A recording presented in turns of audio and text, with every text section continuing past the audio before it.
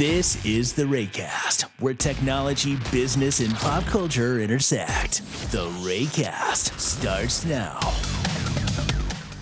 Welcome to the RayCast, episode 27. This is yours truly, at Ray on Twitter.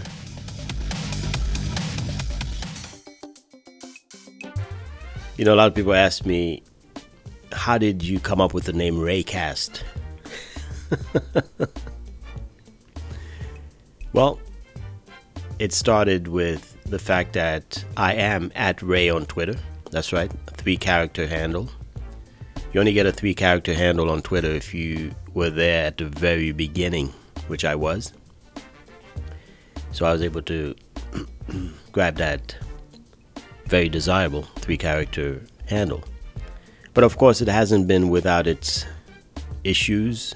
Over the years, there was some attempted hacking, as well as in 2014, the account was stolen through a clever social engineering scheme. But luckily, I had a few friends in high places, and I was able to get it back within 24 hours.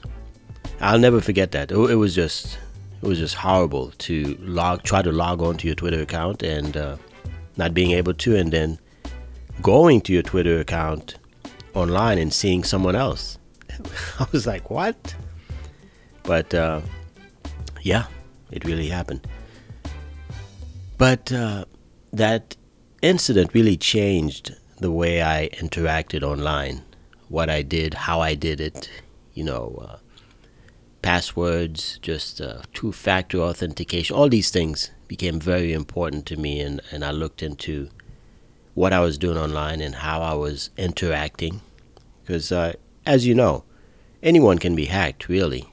But it's just a matter of making it a lot more difficult, really, to prevent someone from stealing your identity. All that matters in today's day and age. So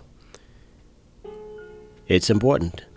Keep track of your internet activities. Welcome to the RayCast.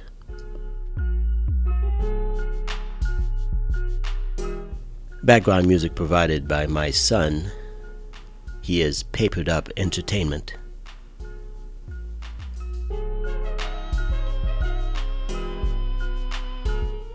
Papered Up Entertainment Beats. This piece is called Complicated.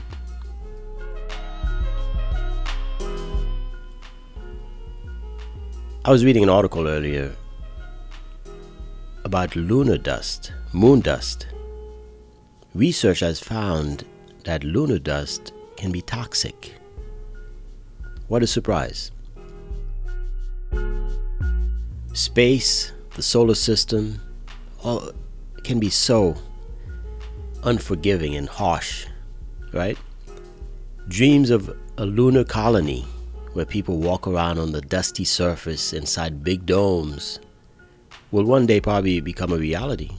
We'll probably colonize the moon, of course, but perhaps it will remain a fantasy for a little while longer, because new research has found out that the material covering our nearest neighbor is actually toxic to humans. Thanks to Apollo missions, scientists on Earth have samples of lunar dust that they can test, and the new research has discovered that the powder is packed with compounds that react with human cells. This research reports that the minerals prompt the formation of hydroxyl radicals, which are thought to promote lung cancer. Who knew?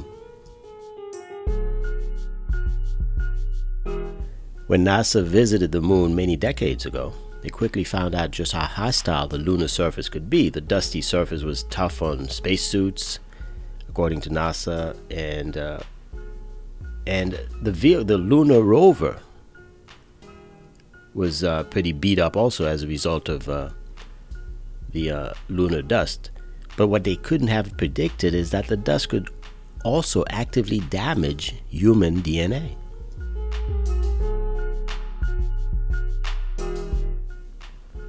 In another recent study, scientists exposed living cells from mice and humans to a moon dust that they created.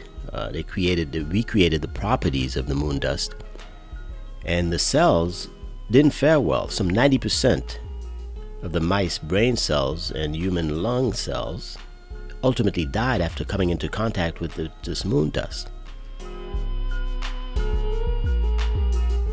So it's interesting, but it will prove to be a challenge for future lunar missions.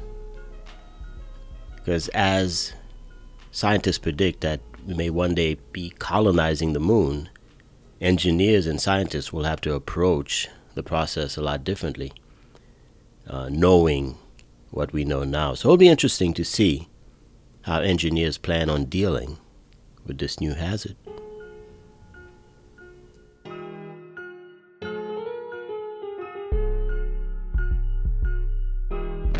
You've been locked into the RayCast. Stay up to date with all episodes by subscribing to the show on Apple Podcast, Google Play, and Pocket Casts, or just listen on anchor.fm/RayCast. Thanks for listening, RayCast. I'll catch you on the rebound.